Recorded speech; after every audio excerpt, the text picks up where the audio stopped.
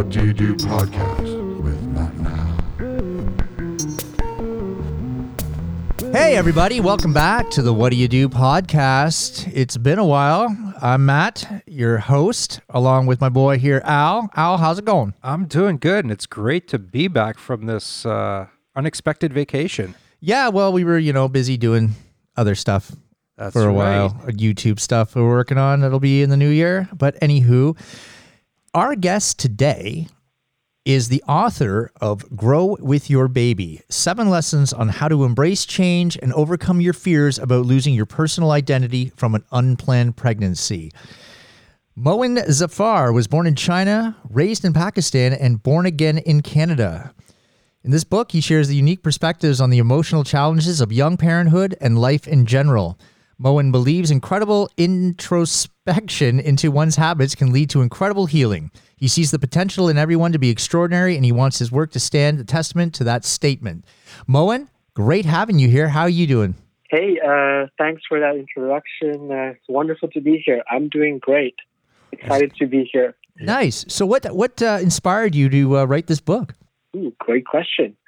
So, as you can see from the cover, there's a picture of my daughter there. She's beautiful, by the way. Oh, thank you. So she was the main source, but what was going on other than that in my life at the time? So I found out that I was going to be a father when I was still in university. I had about a year to go. So I initially went for human resources, but that's not what I graduated with. I ended up graduating with a humanities degree. Yeah, nobody ever ends up graduating for what they went in for. So what before we get back to the story, what kind of got you to go from HR to humanities? Was it the whole aspect of learning of becoming a dad that transitioned you in that path? Yeah, for sure. So I'll tell you why I got into HR first. My thing was that I wanted to avoid mathematics as much as I could. And then I looked at the course outline for HR, and that it had the least amount of math. So that was my motivation to get into HR. And so what ended up happening was over the course of, I think, 2 years, I started to find out that HR for me was very dry, and I would get really bored, and I was not really interested in it at all. And what happens when you take out the math? You would think not, but I was surprised. And so I was in this, and I was thinking about things like, okay, so I'm in this human resources degree. This is what my career path looks like, and this is what can happen in the next 3 to 5 years. And so I would get really bored thinking about all that stuff because I was more curious and interested in questions about purpose and meaning and identity. So I remember one time I was in a cafeteria at York, and I was just watching students rush to classes, coming out of classes, and going to the next class. And then I just thought to myself, is that really all there is? Because after this is just going to work, coming back from work, taking care of your family. So I just sort of got into a little bit of depression thinking about all of this, and I didn't really want to complete my undergraduate degree anymore. And I was like, this just can't be it anymore. And then while I was going through this thought process, I found out I was going to be a father. Boom. So I was initially thinking about how to tell my parents that I didn't want to graduate with human resources anymore. And then now all of a sudden I had to share with them that, by the way, you know how you sent me to a different country to get a degree and get a job there? Well, now I'm also becoming a father. Unplanned, by the way. So your parents do not live here in Canada? They do not. Where do they live? My mom and dad are from Pakistan. Yep. But I was born in China, so we were in China for, I think, 3 years. And then we moved back to Pakistan, and then my dad still works in China, and he sort of travels back and forth. And he would spend most of his time in China, and he would be around, a couple times a year to visit us. So then you met a Canadian girl? Yeah. So I met a Canadian girl at York University. It was at resident housing. And I would initially go there to see my friends, and there was this girl there who I was really curious about at first. And then initially we just started we're talking, and there was a party, and we got to know each other better. And then you knocked her up. Well, not right away. That was a year later. But yeah, it did eventually happen. So then you now have, you're a Canadian girl, and you now have a baby on the way. I'm sure that was, how old were you at the time? So at that time I was 25. I just turned 25. Ay caramba. Yeah, that's kind of young. Al, how old were you when you had your first? Let's see. When my daughter was born, well, I found out I was 23, but just turned 24 shortly after she was born. Pretty young. Yep. Wow. Right, in college as well, so a similar scenario. So then I guess that was a life-changing in your head. Yeah, I got a kid on the way. You don't even have your parents to lean on in town. Mm-hmm. What did you do? So I sort of freaked out. To be honest, I completely shut off. I remember that when I got the news, the phone call, I was actually helping a friend of mine move to a new apartment. And Luara, that's my wife, she called me and she's like, "Hey, I'm pregnant." And I remember I was holding a mattress and I had my headphones on. I was like, wait, are you sure? She's like, "Yeah, I took a test, but I'm going to go to the doctor and take another test." And I was like, "Okay, so we'll wait for that second one, just to be sure." So complete denial straight off the bat. Oh yeah, dude, I totally get it. And the funny thing is that the friend that I was helping move, I didn't say a word to him. still in shock. I helped him move. Yep. I wrapped up the move. I came back home and I was like, okay, so this is happening. And that sort of actually spiraled for about 2 months. I kept it to myself, and there was a funny situation sort of developing because Laura told some of her friends, and I didn't tell anyone, but we had some mutual friends. So Right. I would go hang out with the same people, and there came a point where I knew that they already know, but we weren't really talking about it because they were kind of, I guess, waiting for me to say something, Yeah. and come to terms with it. But eventually, and I'm glad someone did ask me. He's like, "Hey, man, we heard that you're going to be a father, and you act like you're not freaking out at all. So what's going on?" And I was like, "Oh yeah, that's true." So And are you, and I have to ask this because are you guys religious? I think the point of good question. why did you abort? So yes, so that was initially. I thought that was an option, so I did suggest that to Laura at the time, and she was absolutely against it. Okay, and fair enough. And I had no further say. I was like, okay, No, you don't. You have a dick. You have no say in the matter. Pretty much. Exactly. Yeah, it's their choice completely. Mm-hmm. But I think it's an interesting conversation to have because I know of myself, having been in that situation as well, as you start thinking about it, is like, okay, my life as I know it is about to change. I'm currently have no major responsibility other than trying to get out of school, and all of a sudden this news comes to me that, wow, I've got to care for somebody else now and raise them and look after, their well-being. So it's your life starts flashing in front of your eyes. So I can kind of relate to the fact that you went insular for a while to try and absorb and get through the shock yourself. But definitely you do start thinking some pretty crazy things when you're going through those moments. And definitely that is one question that I went through as well. But you clearly chose to step up, Moin. Yes, correct. Oh yes, eventually. So my biggest fear was obviously my parents, and they sent me to another country to sort of study and make a living, make a name for myself, and and I actually didn't I hadn't finished doing that, and I was still sorting myself out there. And still scared to talk to them even about, I'm not sure what I want to do. And then on top of that, I had to share this with them. So that was definitely a challenge. That came up when we were, thinking about getting married, and my parents wanted it to be, totally Muslim, and her family, they were kind of more open about it, as opposed to, my family. Yeah. So there was definitely a challenge there that we had to overcome. But, Laura and I, we had, when we met, and this is something that we bonded over, is the aspect that we didn't really follow any religion per se, but we were both spiritual, Yep. And that's how we sort of plan on raising our daughter, letting her know about everything that exists. And also letting her know that, it's her choice, that she doesn't really have to follow, a certain set of religious rules to be spiritual, that she can be spiritual without, having a religion. Well, it's kind of what I got from the book when I was reading the book. I'm like, well, if he's from Pakistan, he must be Muslim. I'm not sure what his wife is, but you don't really push any sort of religion in here.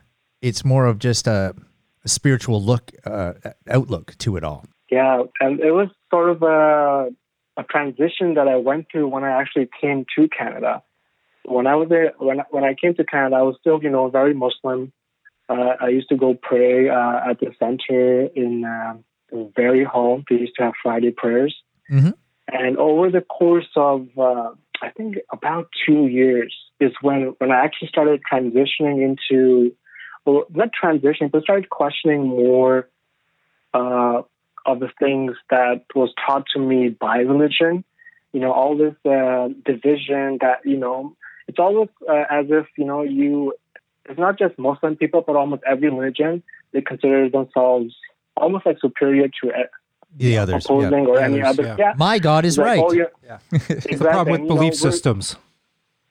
Exactly. We're going to heaven, they're going to hell, don't worry about it. And I thought there was something fundamentally wrong with that.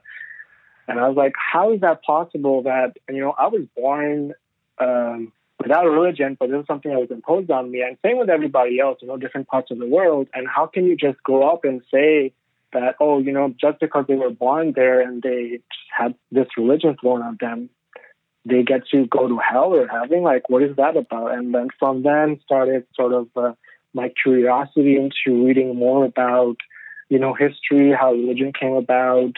I took more courses that sort of attended to that gap in knowledge that I was trying to peek at, and that's where humanities came in, because they tackled history, they tackled culture, they tackled philosophers and psychologists like Carl Jung, Joseph Campbell, which I felt at home reading their theories and their philosophies, and that's sort of how I evolved from being a Muslim boy from Pakistan to someone who's more spiritual now and more open. Very interesting. So in your new household now, what would you raise your daughter as? Like, what would you teach her? So this is something that my wife and I still go over, because we don't really have a religion, but we do have spiritual practices. Like I meditate almost every day. I have a set of affirmations that I do. There's a certain moral principles that we follow, stealing is bad, lying is bad, all that stuff that religion teaches you. But you don't really need religion to teach you that, right? No, it's just called being moral. Being a good person. Yeah. Being a good person. I was raised with absolutely no religion. My mom was against it. But she always said, hey, if you want to look into it, go nuts, right? And I'm a bit of a history guy and an observer of everything. So don't tell me, like, I wouldn't say I'm not spiritual, but I was never raised with any laws like that. And I'd say I'm a decent person. I'm a bit of an asshole, but I'd say it all around. Well, you call it like it is. And if Yeah. that makes you an asshole, then I guess that makes you an asshole. Yeah, okay. So getting back to the book, Grow with Your Baby, I liked the way you, it's sort of like a metaphor of looking through young eyes and then looking back at yourself. Am I capturing that properly? Yes, exactly. So it's, even from the point that I actually had to, gather up courage and talk to my parents about it, that was in itself a growing experience for me, because I was, you could say I was paralyzed, shocked and scared, because this was unknown territory and I didn't know what to do. And in order for me to grow, I had to take action, which was talk to my parents about it, or take the next step. Which what did they say when you first told them? It all ranged from being, they were disappointed, mad, angry. This was the initial reaction, which was kind of expected. And, in Muslim tradition, you're not really allowed to have relations outside of marriage. Yeah. So, and same with Catholicism, but yeah. Right. And then if you do, it's almost like, you've dishonored, the family. Wow. Yeah. So it was a huge deal. So yeah, I mustered up the courage, and I had support of good friends, which I'm really grateful for, to help me through this process, because I know I definitely could not have done this alone. And one thing that I would encourage other people to do who in difficult situation is to reach out for support. It's one thing to sit down and process the emotions and come to terms with it, but there comes a point where you're just thinking about it over and over again, and it sort of gets bigger and bigger and starts to overwhelm you. And that's when it gets dangerous. That's where you sort of get paralyzed. And that's where you need, a good support system of friends and family. And I was lucky because friends reached out to me and got the ball rolling. But yeah, definitely, if you're in a difficult situation, don't think that you have to go do it all by yourself. You can always talk to people, ask for help, and that is in itself a growing experience. Did your parents come around eventually, or they cool with it now? Yeah, they eventually came around. Took them about a month. That's not bad. I found out I was going to be a parent in August. I told them about September. In October, about a month and a half, and then they took about a month, and we ended up getting married in December. Nice. I'm curious about something. So, yeah, your father-in-law, your wife's dad, did he sit down with you and say, "Hey, what are you going to do to take care of my daughter? And you're going to get a job, or did you get that kind of treatment from your in-laws or anything like that?" Because I know me, having a 23-year-old daughter, if she ever came home pregnant, that one of the first things on my mind would be like. Thinking, where is he? And how's he gonna take care of my girl here and stuff like that? So, kind of question to you is like, how did you get any kind of grief or pressure or any kind of drama from your in-laws? You know what? I never really thought about it, but no, I never really got any sort of pressure from them. They weren't like, "Oh, you got to marry my daughter." Or dude, they're Colombian. They can have them disappear. Exactly, right? Her dad, he sort of lived in Colombia on a farm, and he wasn't here at the time, but he came for the wedding. And her mom was here, her brother was here, and she has, her sister and her cousins. So. We actually went camping in, I think about September, and that's when she told everyone of her family. And we went to Algonquin Park. Yep. And we camped out, and that's where everyone found out. And that's where some of them spoke with me, and they're like, "Hey, you're becoming a dad. You gotta be more responsible now. You gotta take care, of Laura and the baby that's coming." I couldn't imagine that at 24, 25, like when I was 24, 25, there's no way. Like I'm 45 now and I still have no kids, but that was a life choice I made where I just, I can barely take care of myself. To actually have the responsibility of a little child would no, I'd fuck it up. Yeah, it's a huge responsibility, man. Even my friends now who think about having kids, I tell them, you know what?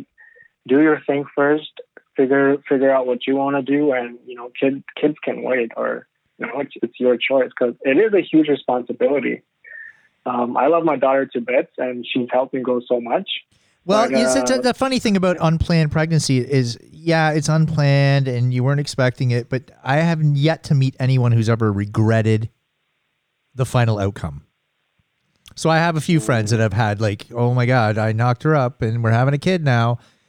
And for the most part, it changes them for the better, I think. Mm-hmm.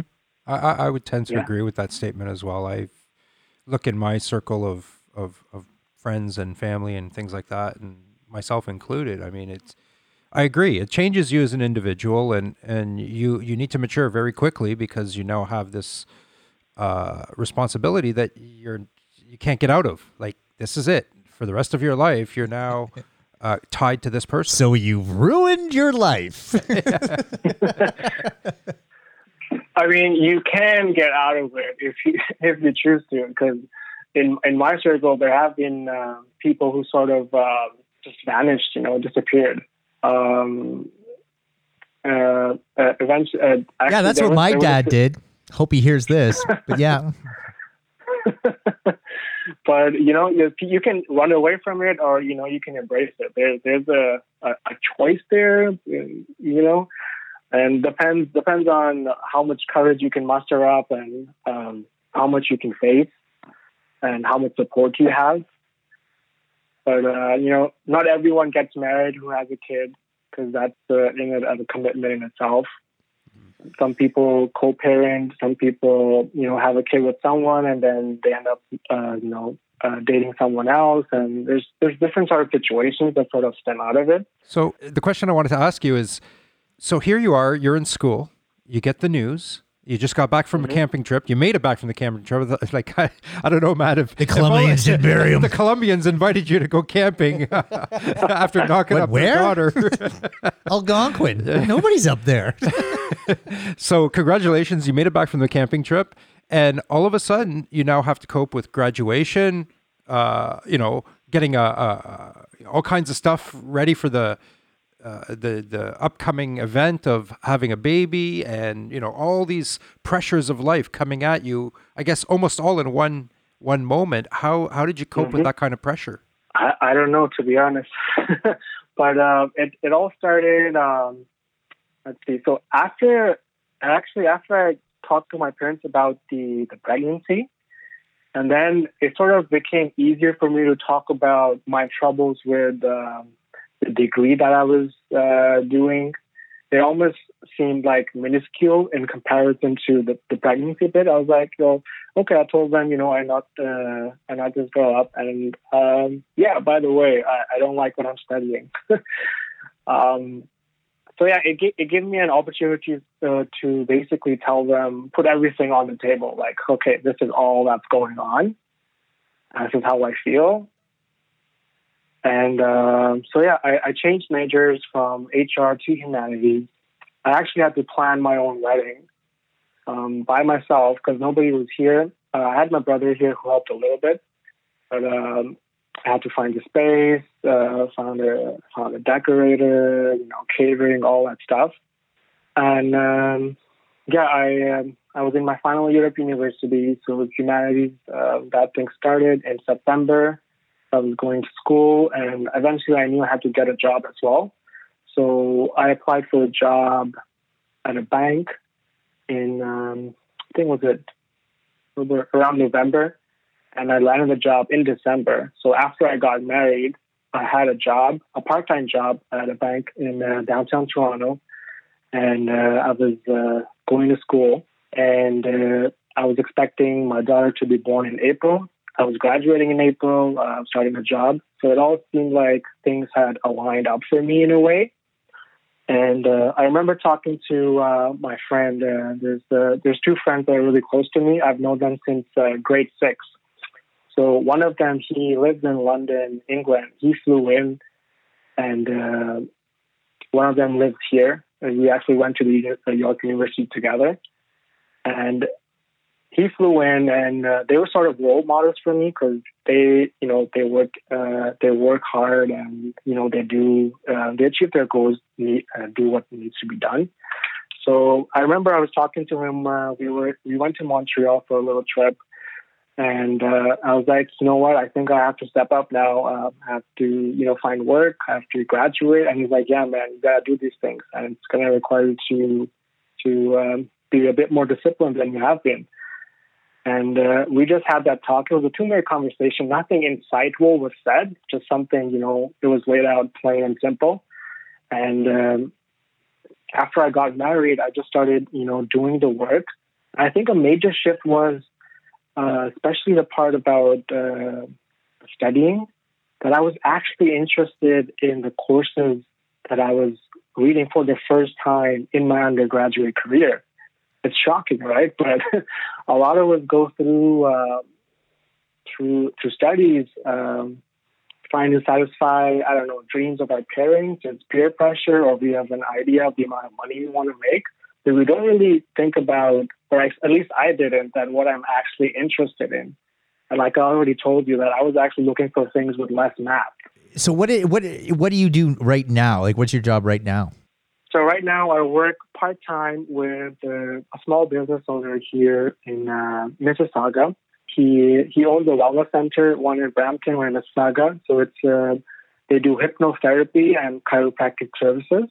Oh, wow. So I work part-time with them. And how I met the owner of this business, his name is Priyan. He's a really good friend of mine now too. Is I actually went in for hypnotherapy because I needed help. I felt like I needed help with anxiety and getting rid of old bad habits, which was procrastination and other things like that. And I was really into working with the subconscious mind. And I had an understanding of how hypnotherapy worked. And I had never tried it. So I wanted to actually go in on it because this is something that I really believed in. And I wanted to try it out. So this is like you're 26, 27, and you clearly have, you realizing you have issues in your own head, right? Yes. Mm-hmm. And good for you. Like what I did was take more drugs. That seemed to It's one way to go. Yeah, well, it was a great way to go for a while. My main areas of interest are working with the subconscious mind because it controls 95% of our behaviors, and the conscious mind is 5%. So for me, the only logical thing to do was to work on how to shift the thoughts of the 95% of the subconscious mind so that going to the gym or writing my first book, they sort of become easier for me just because I have 95% of my brain working for me now too. And, most of the beliefs or behaviors that we acquire come from, ages between 0 to 7 years old. That's where most of our programs come from. So, your first grade teacher tells you, oh, you suck at math or you suck at drawing. That becomes a program. Your father gets mad at you and tells you, what, I don't think you're a responsible kid. That becomes a program. And so everything you absorb by the age of 7, that's in the theta brainwave state. And after that, the brainwave state shifts. And then you start becoming aware of the programs that you recorded in the first 6 years of life. Because before that, you're not really conscious about what you're doing. You're just recording all the rules and the behaviors that you need to operate in this world. And after you've recorded all the rules and behaviors and the knowledge, after 6 or 7, you become conscious of them. They're like, okay, I know this. This is how you're supposed to operate. Oh, someone told me this is bad. Oh, I got hurt playing on the swing. So that's a bad program. We're not doing that again. So these sort of becomes your models of reality that you sort of grow up with, becomes your compass, and then they become stories become beliefs, and beliefs translate into behaviors. And those are sort of things that you have to work on because you have no choice what sort of programs you're recording when you're young. And with hypnotherapy, it gives you some amount of power to change some of these beliefs and programs from disempowering to something that empowers you and helps you achieve the goals that you want to achieve in life. So, like writing a book. So what gave you the balls to first say, that's it, I'm writing a book about this? People need to know this stuff. Good question. Oh, so it all started when I decided to quit my job. So I worked at the bank. My daughter was born in May in 2017. She was 2 weeks overdue. And my contract ended with the bank in June. They offered me an extension, but I did not take it. And there's a deeper reason as to why, as opposed to me just being lazy. And that was, so when I was young, my dad was mostly away. Like I said previously, he was in China. We would see him a couple times a week. And so I, as a kid, I was really upset, and I just wanted to spend time with my dad, and I wanted him to be there.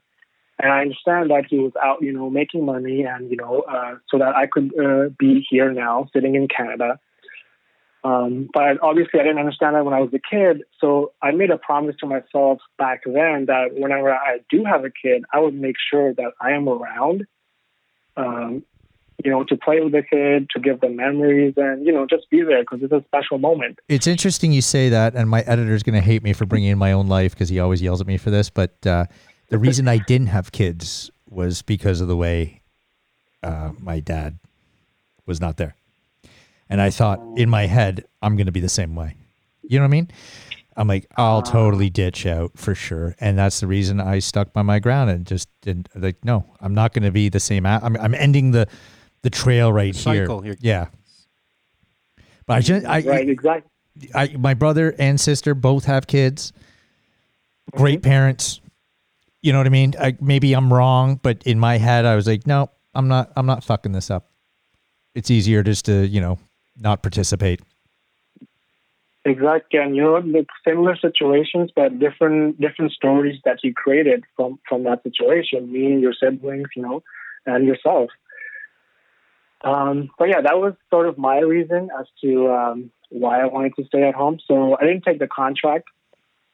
I stayed at home for a couple of months, and now it was August, and I said to myself, okay, now I need to start making money. We need money. So I applied to a job at CIBC by Yonge and Finch, North York. I was living in Milton, so that gave me a grand total of a 4-hour commute every day. So I enjoyed it for a bit, but I think 4 or 5 months into it, the routine was sort of working out in a way where I would see my daughter only for an hour each day. And I was getting really sad just thinking about that, because this is my firstborn baby, and I'm never going to have a first baby again. And I was like, I have to spend more time with her. I need to. This is a promise that I made to myself. So I applied to another bank closer to Milton. It was a 20-minute commute, and I got it. And so I applied there. I got the job, 20-minute commute. Now I was happy. I was like, okay, everything seems perfect. I'm spending time with my daughter. My commute is shorter. Everything seems to be working out. But 2 to 3 months into that, I noticed that whenever I would get close to work, I would start feeling really, really anxious before getting in. And that anxiety sort of grew over the span of 2 to 3 months. And eventually, I remember one time I was working out at the gym. I was running at the treadmill. I laid down to catch my breath, and I started crying. And the reason for that crying was I was not happy working at the place that I was working, and it was no longer about spending more time with my daughter. It was actually about the type of work I was in. And at that point, I knew I had to leave the work that I was doing. So I went home. I talked to my wife, who was, incredibly supportive, because any other person telling their wife they're going to quit their job and don't know where the money's coming from, I think that's a difficult conversation as is. But Laura was really supportive. And so one day I just walked up to my manager, and I remember I was shaking because I was, taking a ride straight into the unknown because I didn't know where the money was coming from. And I told my manager I'm quitting. And, that's it. So I came back home. I was happy. My anxiety sort of started to go away, which was great. But now I had to worry about income. So I had an idea about starting a business online on Amazon. Mm-hmm. So I did that with a friend from the bank that I was working in. We started an online store. We had some success with it, but eventually we parted ways. And so I stopped selling things online. And so then... So at what point did you actually sit down and go, I'm writing a book? Actually, it was a process. So over the course of months, I would see my daughter, go through different stages, learning how to walk, learning how to crawl, learning how to eat with a spoon. And I would get insights whenever I would watch her do something. So as opposed to watching her just learn how to walk, right? So it was a process over months and months. So she would get up and try to stand up and walk each and every day. She would fall. So an hour or two later, she would start doing it again. And I was like, hey, that's interesting. Let me write that down. Because in our adult lives, we try something, we fail at it, and that's it, right? We stop. But here, this little baby, she was just keep going at it with nothing, nobody telling her to keep doing it. It was just like she had this fire inside of her. So things like this, I just started to take notes in my phone, and eventually I had enough notes where I thought to myself, hey, I think I can expand on this and write a book. And so that's where that came from. And eventually, I usually take some of the thoughts that I wrote down, I put it into my laptop, and just started to create stories around it, and a structure began to emerge. And then I was like, okay, am I really writing this book? Who is even going to read this? But yeah, I just sort of willed myself to do it each and every day, because whenever I did it, I felt really good. I felt at home. And this was the sort of work I knew that I had to do. Do you think your daughter's going to come to you in 10 years and say, Dad, why was I your guinea pig? I'm hoping that she says that, Dad, I'm really proud of you. Okay. Other than the guinea pig part, although it's a possibility. Yeah, like she'll be like, "Oh, you used me when I was 2 years old." Thanks a lot, Dad. So Great. It sounds like your wife is very supportive. I mean, that's super awesome, dude. Like you actually knocked up a girl that is cool. So you got lucky. Know, right? You got real lucky there, mate. It doesn't usually work out like that. Yeah, there's a lot of guys that go and do the same thing you did, and let's just say it doesn't work out. It doesn't work out that way. What I really liked about how we connected and started talking, and leading up to the podcast and this interview, was like I shared with you in a couple of conversations we had. I could relate a lot to your story, having lived similar situations, getting my girlfriend pregnant at the time in school, raising kids, the trials, the tribulations, the challenges, dealing with in-laws, my own family, everything we discussed today in the podcast, I could relate to. What I think really surprised myself and Matt was how you were able to go down this bigger journey and going inwards, reflecting inwards upon yourself and realizing, okay, I make promises to myself. I want to do good things so that I don't repeat mistakes of the past. And I want to make sure that my daughter grows up in a happier life. So what I hope is going to happen when your daughter is 10, 11, 12 years old in the future, and she listens to this podcast, reads your book, comes back and said, Dad, you know what? You're really courageous for... Where's my residuals? Yeah. Where's my cut? No, but seriously, I'm really hoping that your daughter's going to come back to you and be really proud of everything that you did to try and improve her situation. Yeah, I'm trying to get her to catch her reading early on so she can tell me how proud she is after reading my book. But how old is she right now? Like as of today, how old is she? She's 2 years, 7 months. Interesting. Wow. So before we wrap anything up here, is there anything we didn't cover that you wanted to get out there? Yeah, I'm actually starting my own podcast very soon. It's going to be called the Grow with Moin podcast, so jumping off on the title of the book. And I'm putting myself on the cover this time. So the Grow with your child, is that what you said? It's called Grow with Moin podcast. That let us know when it's out there, and we'll have to take a listen to it. I'm curious to see what your format's going to look like. And this book, Moin, where can people find this book? All right. So this book is it's available on Amazon. So if you just go on Amazon.ca.com, whatever country you're in, you just search "Grow with Your Baby" and it will pop right up.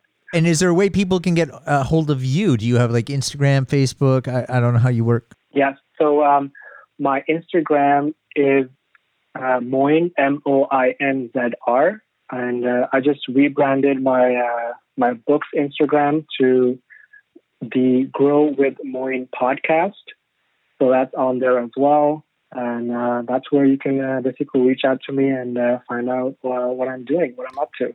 Okay, well, thank you, Moin, for so much. And our guest today was Moin Zafar. You can find his book on Amazon, and he's got a podcast coming soon, Grow with Moin. His book is called Grow with Your Baby, 7 Lessons on How to Embrace Change and Overcome Your Fears About Losing Your Personal Identity from an Unplanned Pregnancy. Great having you here, mate. Right. Oh, no, it was an honor being here. It was a great experience for me, and thank you guys for having me. No problem. It was really fun.